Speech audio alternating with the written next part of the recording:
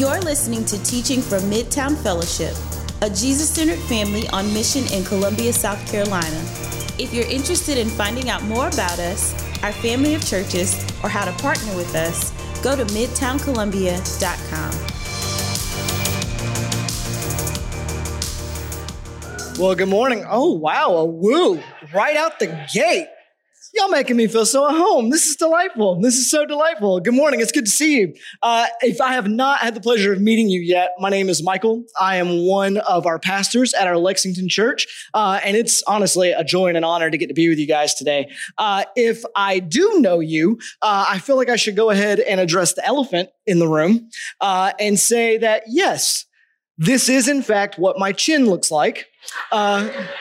I know that it has been years since many of you have seen it. It's been years since I have seen it, to be quite honest with you. But I thought it had like a real July 4th vibe to it, if I may. And so I thought I would bless you with this gloriousness as much as it's blessed me. So I hope you enjoy it this morning. It's my gift to you. So today we're picking up in our series on the fruit of the Spirit with the fruit of kindness. And to kind of unpack what kindness is and what it means for us, we're going to be looking together at Ephesians chapter 4, verse 30, all the way through chapter 5, verse 1. So if you want to go ahead and grab a Bible and turn there, that'd be great. We're going to look there and some other places today, but that'll be the spot that we initially launch out from. So if you want to turn there, I'll set us up a little bit and then we'll get down into it. So in 2020, the world was taken by storm by a fictional Midwestern football coach on Apple TV named Ted Lasso. You familiar? Some of y'all said, "Oh, you know where this is going." It's going, yeah, that's where we're going to be. Jason Sudeikis played a character that the world absolutely fell in love with.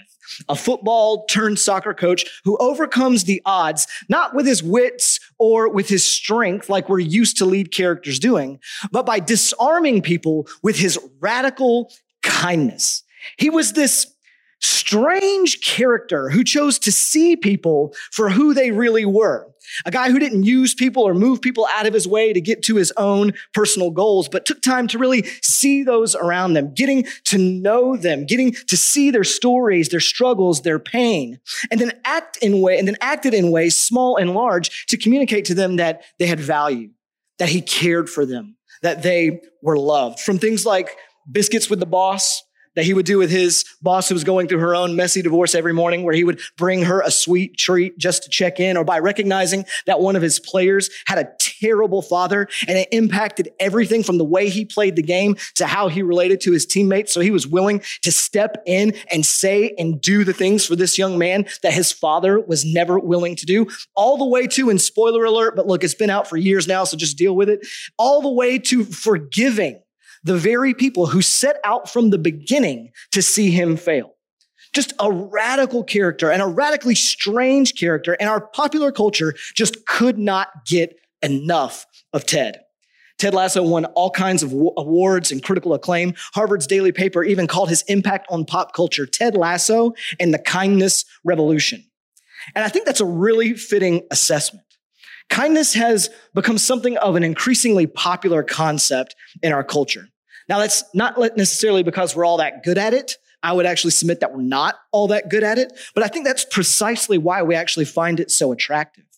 We all kind of collectively sense our need for it, collectively sense that kindness really is the good stuff in life. So much of our news feeds and sound bites tend to make us feel that the world is, quite frankly, a harsh, cruel, extremely polarized and altogether unkind country whose capital city is Twitter. I've seen bumper stickers recently calling us to make America kind again, and signs posted up in people's yards exclaiming, "Kindness is everything."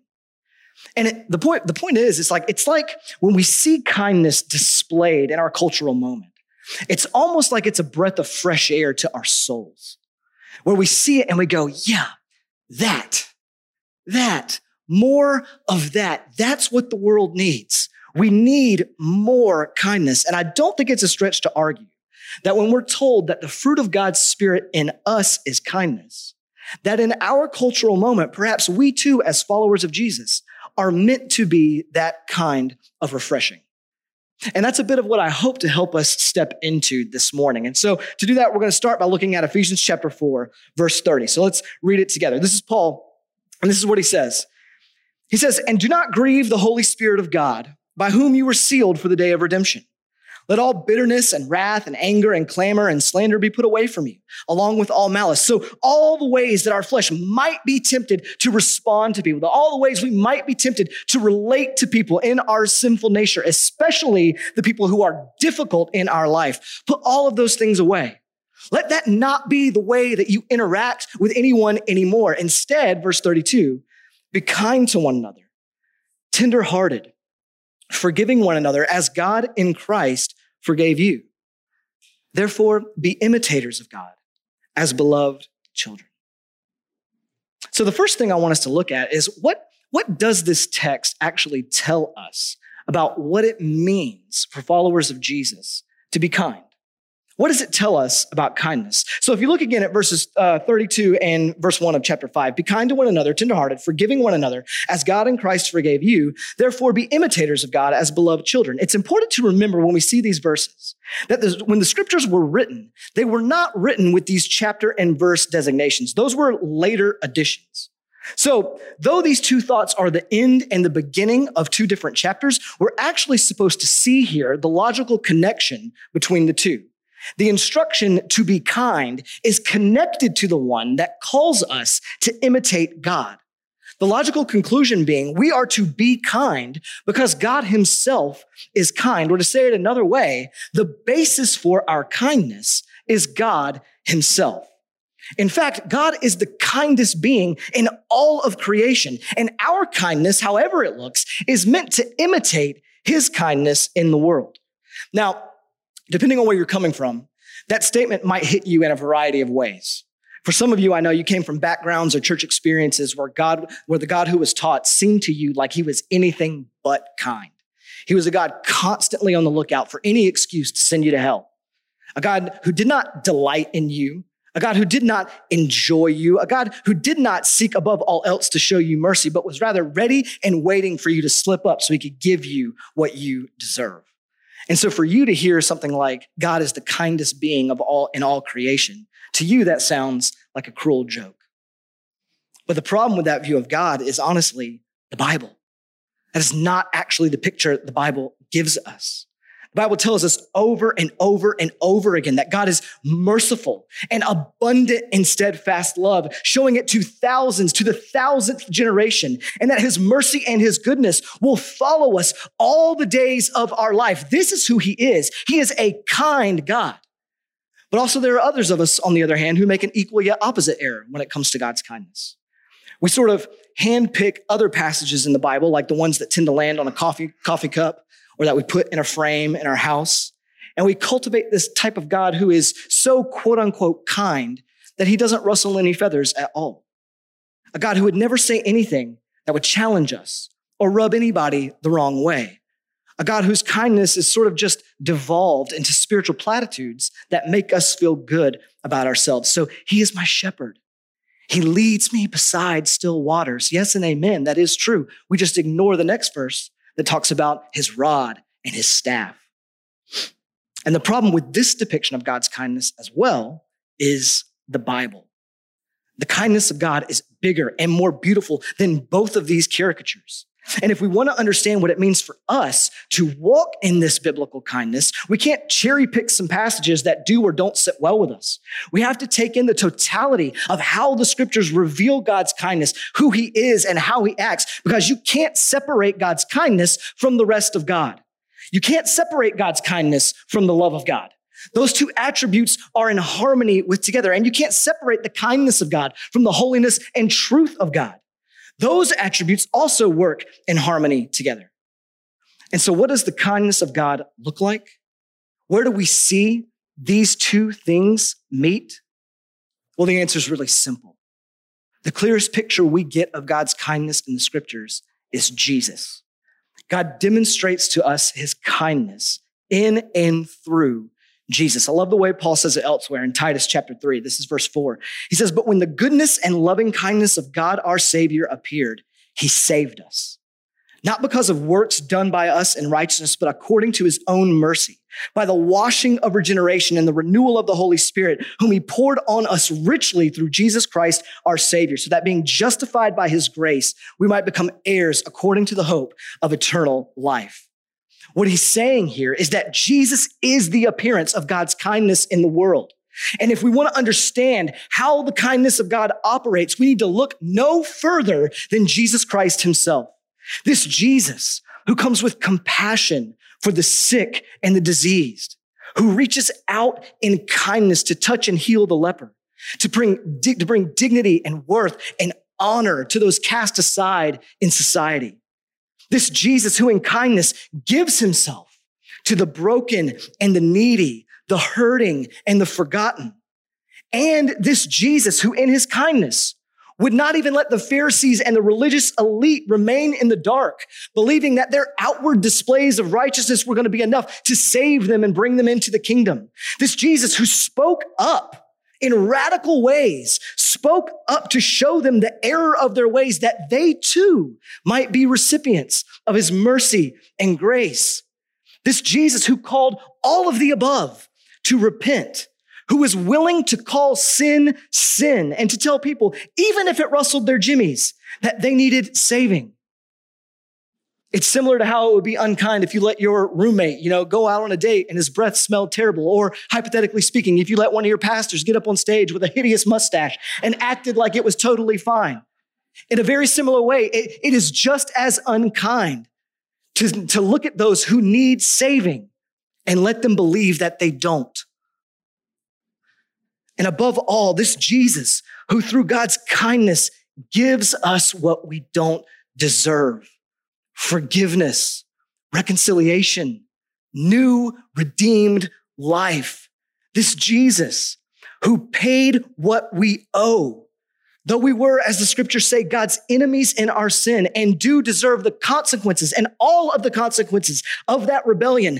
God displays his kindness towards us by not treating us that way, by instead dying the death for sin that we deserved, to forgive us, to cleanse us, and to make us into something altogether new.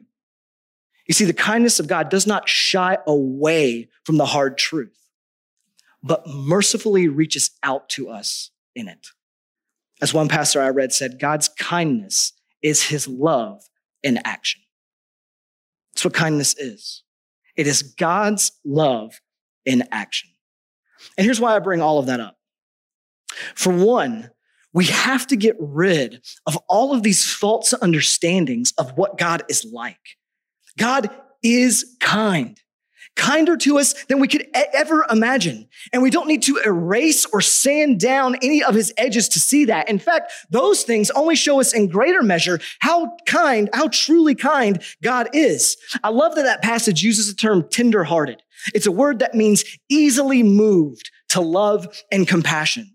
And I can't help but think that is what some of us need to hear, how God feels towards us this morning, how God feels towards you this morning. Some of you I know believe that God's disposition towards you, you believe that it isn't one that is easily moved to love. But I would encourage you to look at Jesus and to see just how wrong you are. He loves you. He is kind to you and gracious and merciful to you. And Jesus is all the proof we will ever need.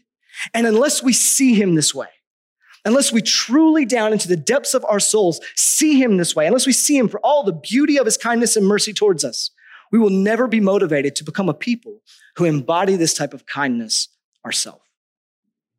But for two, I bring all of that up to not just get rid of all these false understandings we have about God, but also to get rid of all these false understandings we have about kindness too.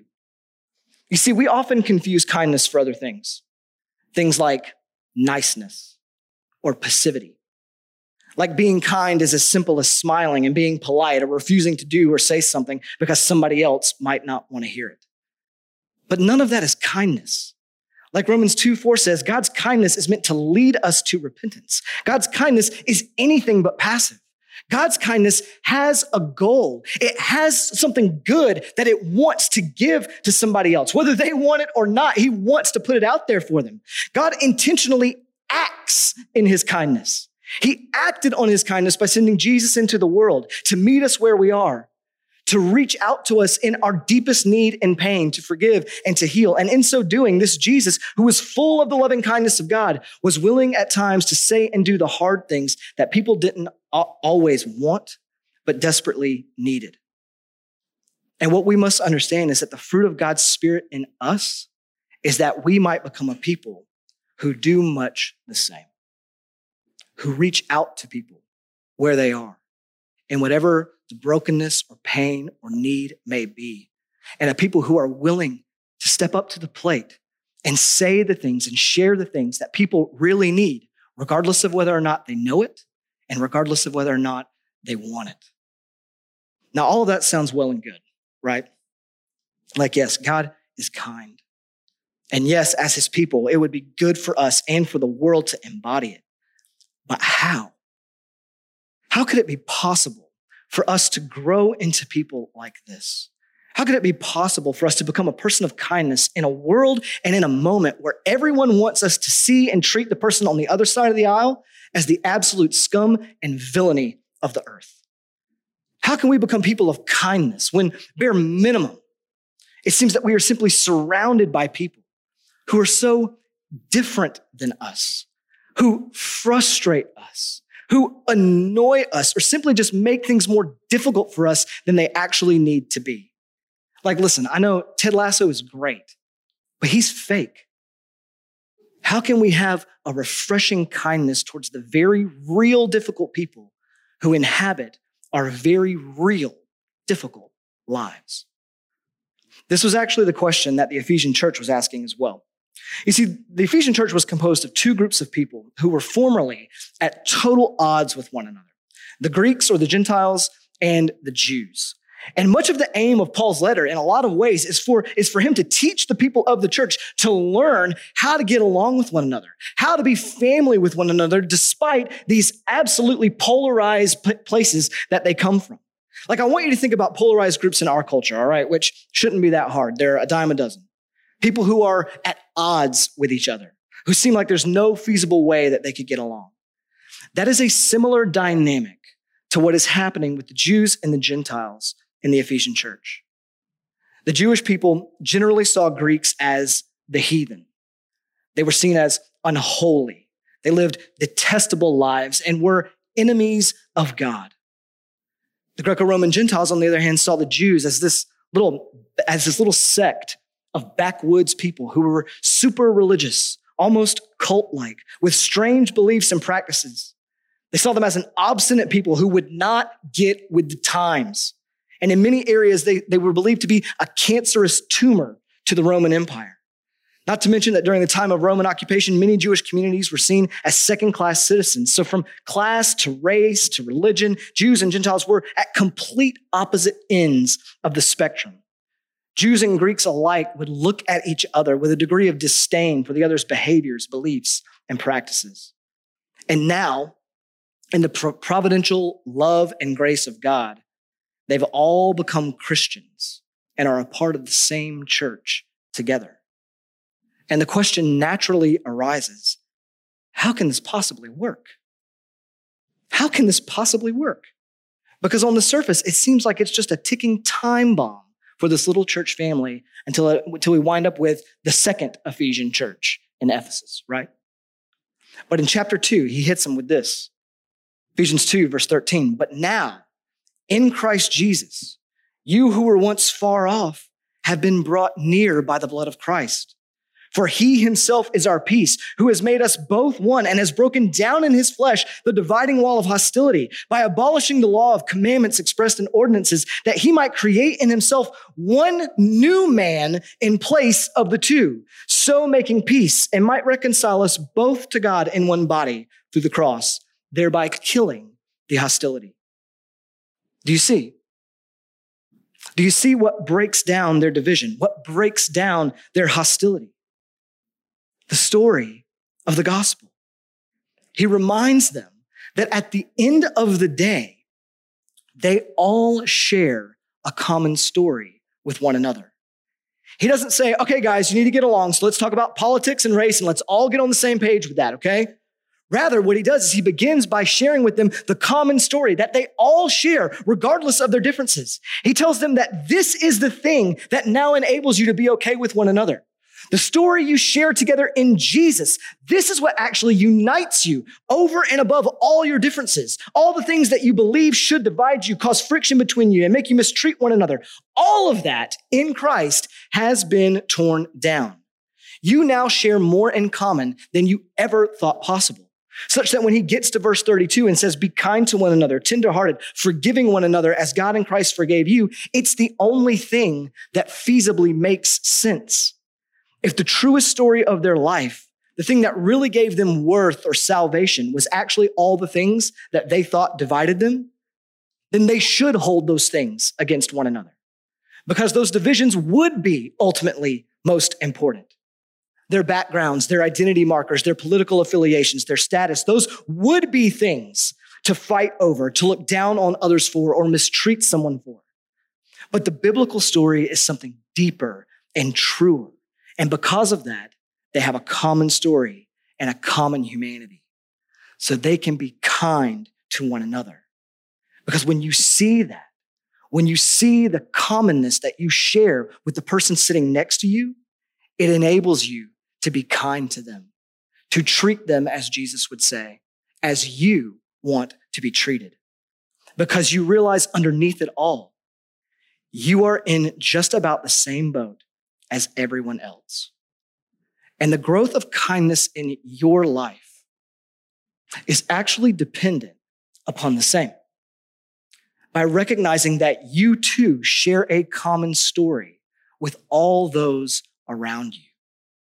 You see, believe it or not, you have a common story with every single person you encounter, regardless of who they are, where they're from, regardless of what side of the aisle they fall on or whatever. You have a common story with every colleague at your job, every classmate next to you, your spouse, every member of your life group, every child that you have, every boss, every politician, every pastor, even every troll on Twitter. Everyone you encounter is a person who needs the kindness of God, just like you are a person who needed the kindness of God.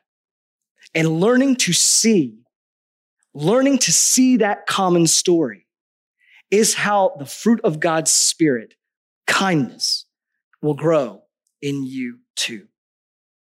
So when the world tells you that you have to pick a team and you have to demonize those on the other side, the fruit of the Spirit stops that dead in its tracks and recognizes that everyone is an image bearer of God, just like you. No matter where they stand on a given topic or a given issue or whatever it may be, they are a person who is made by God in his image and therefore worthy of dignity, value, and love. Not someone who is meant to be mistreated or spoken to harshly or pushed to the side or disregarded or whatever it may be, but someone that God loves, that he himself made just like he made you. When the world wants you to fit into their story and says you're either for us or against us on any number of things, the fruit of the Spirit refuses to think like that and instead chooses the better story that says, I'm always for you, even when we disagree. Because this is who God is as well, who sees that we're all in this together, that we've all been impacted by sin and God loves us just the same. And that these people are just people who have their own issues they're personally dealing with, just like you. That they have grouchy days where they wake up on the wrong side of the bed, just like you. In a world of 24/7 news and social media hot takes and cancel culture where you can make one false step and your life gets totally blown up with no hope of redemption, the fruit of the Spirit is able to see the common story that is shared between every human being that we are all caught up in. And we can step towards forgiveness and reconciliation, whereas the rest of the world tells us we can't.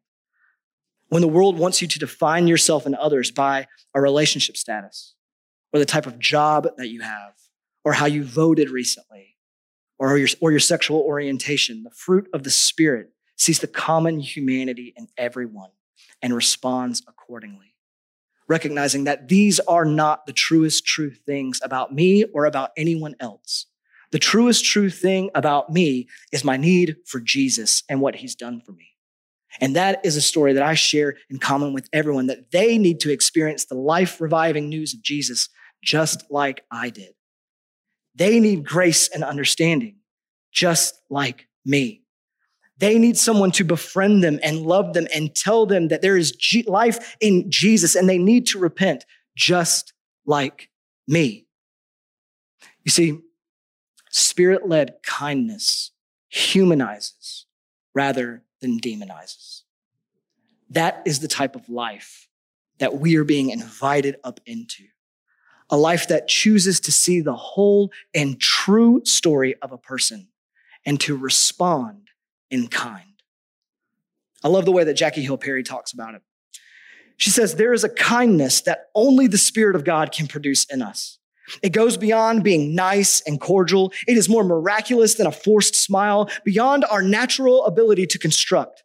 Kindness reminds the world of God and how Jesus is the ultimate revelation of God's kindness towards us. He gave him without our asking. The benevolent God models this still. When we do the same, we help folks imagine what heaven is like. That is what we are invited into with this fruit of the Spirit. Our kindness helps others imagine what heaven is really like. So for a moment, I want you to think about the people or the person in your life who just really grates on you. Just really, really grates on you. A person who it is most difficult, even on your best days, to be kind to. Perhaps because they are unkind to you. Maybe it's someone you know who believes virtually everything you disagree with and is loud about it. Maybe it's a family member who's draining for you in every imaginable way. Maybe it's a coworker or a boss who gets on your nerves and is critical of you all the time and around other people. Or that person in your life group who annoys you and always seems to say something that makes you just want to roll your eyes. Every group has one. And if you think your group doesn't, we need to talk. Or maybe it's the person who's sinned against you, like really and truly has done something wrong against you. When it comes to these people, we have some options in front of us. We can choose to respond in one of three ways. For one, we can respond by withholding our relationship. You can internally stew over how deeply you disagree or dislike them, as you resolve in your heart that you can't possibly get along with this person because of what they've done or what they believe. So you cut them off from any sort of relationship with you. And maybe you bottle that up and keep it to yourself, growing in bitterness and frustration. Perhaps you may disclose it to others so you can form your own little team against this person. You can make them the enemy, the villain, the demon. This is polarization. Or you can take a slightly more subtle route and you can be nice. You can respond by perhaps ignoring it or just pushing it down within you. So inwardly you acknowledge that things are off, but you still smile when they show up and engage in small talk. Yet you allow this relational elephant to always be in the room with you, and things just will go cold and distant over time, leading in much the same way as polarization to bitterness and cruelty. For what it's worth, these are how the rest of the world responds.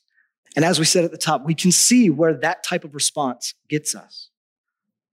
Or you can allow the Spirit of God to move you to kindness in light of Jesus.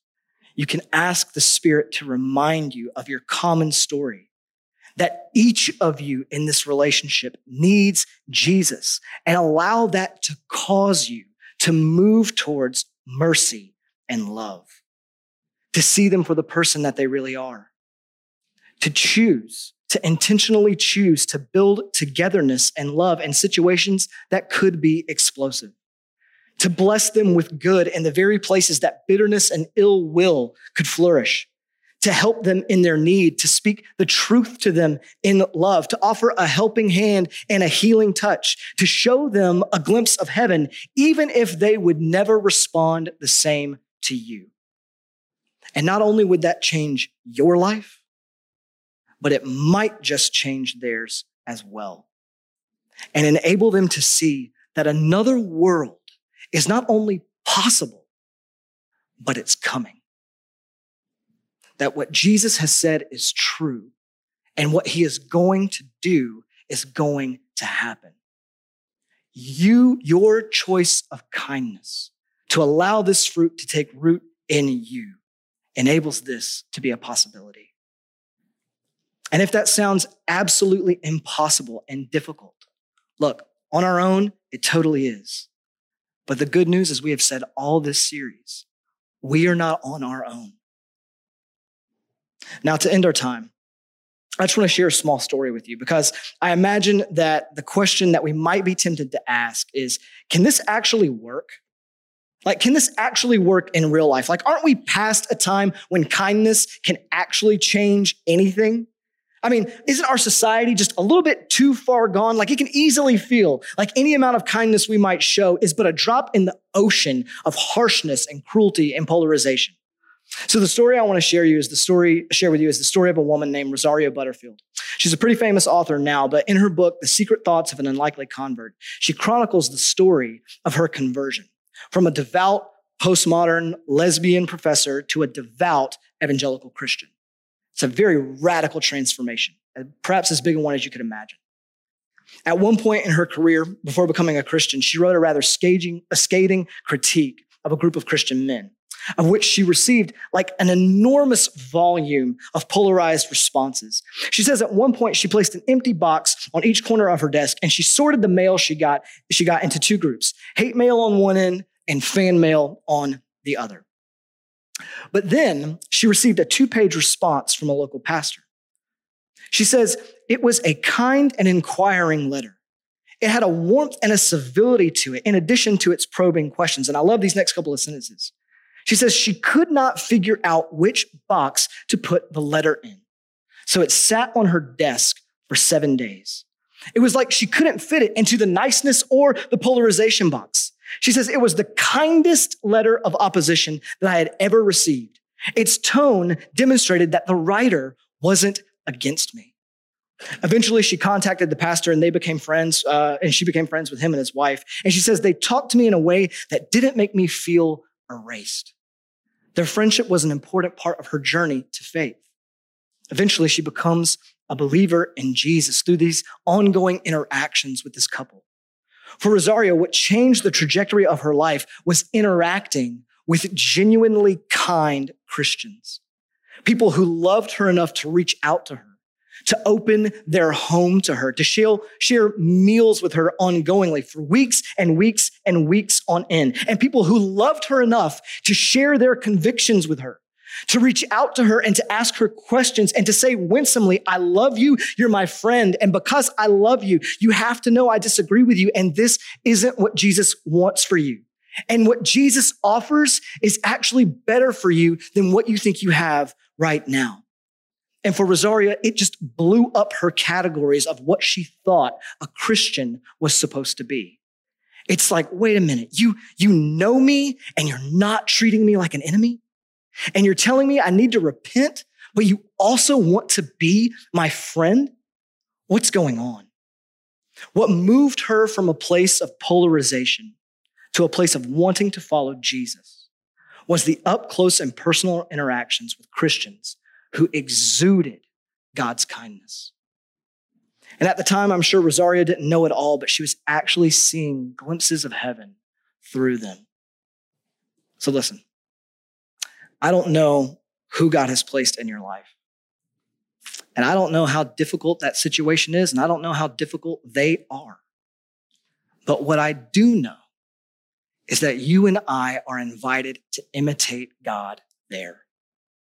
And if God in his infinite depths of mercy showed you such radical grace by disrupting your life, then by his Spirit, you can do the same for others. And if God, who sent his very Son into the world to sacrifice and forgive you of all your sins and failings and mess up, then by his Spirit, you can forgive others. You can reconcile with others. And if God in his radical kindness led you to repentance, then his Spirit can do that for others as well through the kindness that you show to them. And my hope is, like Rosaria seeing that letter, people will see how you interact and know what you believe and will have no idea what box to put you in, because you are demonstrating a kindness that is so supernaturally powerful and so supernaturally other. Type of kindness that our world longs for, but has no idea how to acquire for themselves. And in a world drowning in bitterness and rage and anger, that you and I, as God's people, might be the very breath of fresh air that person needs. Let's pray.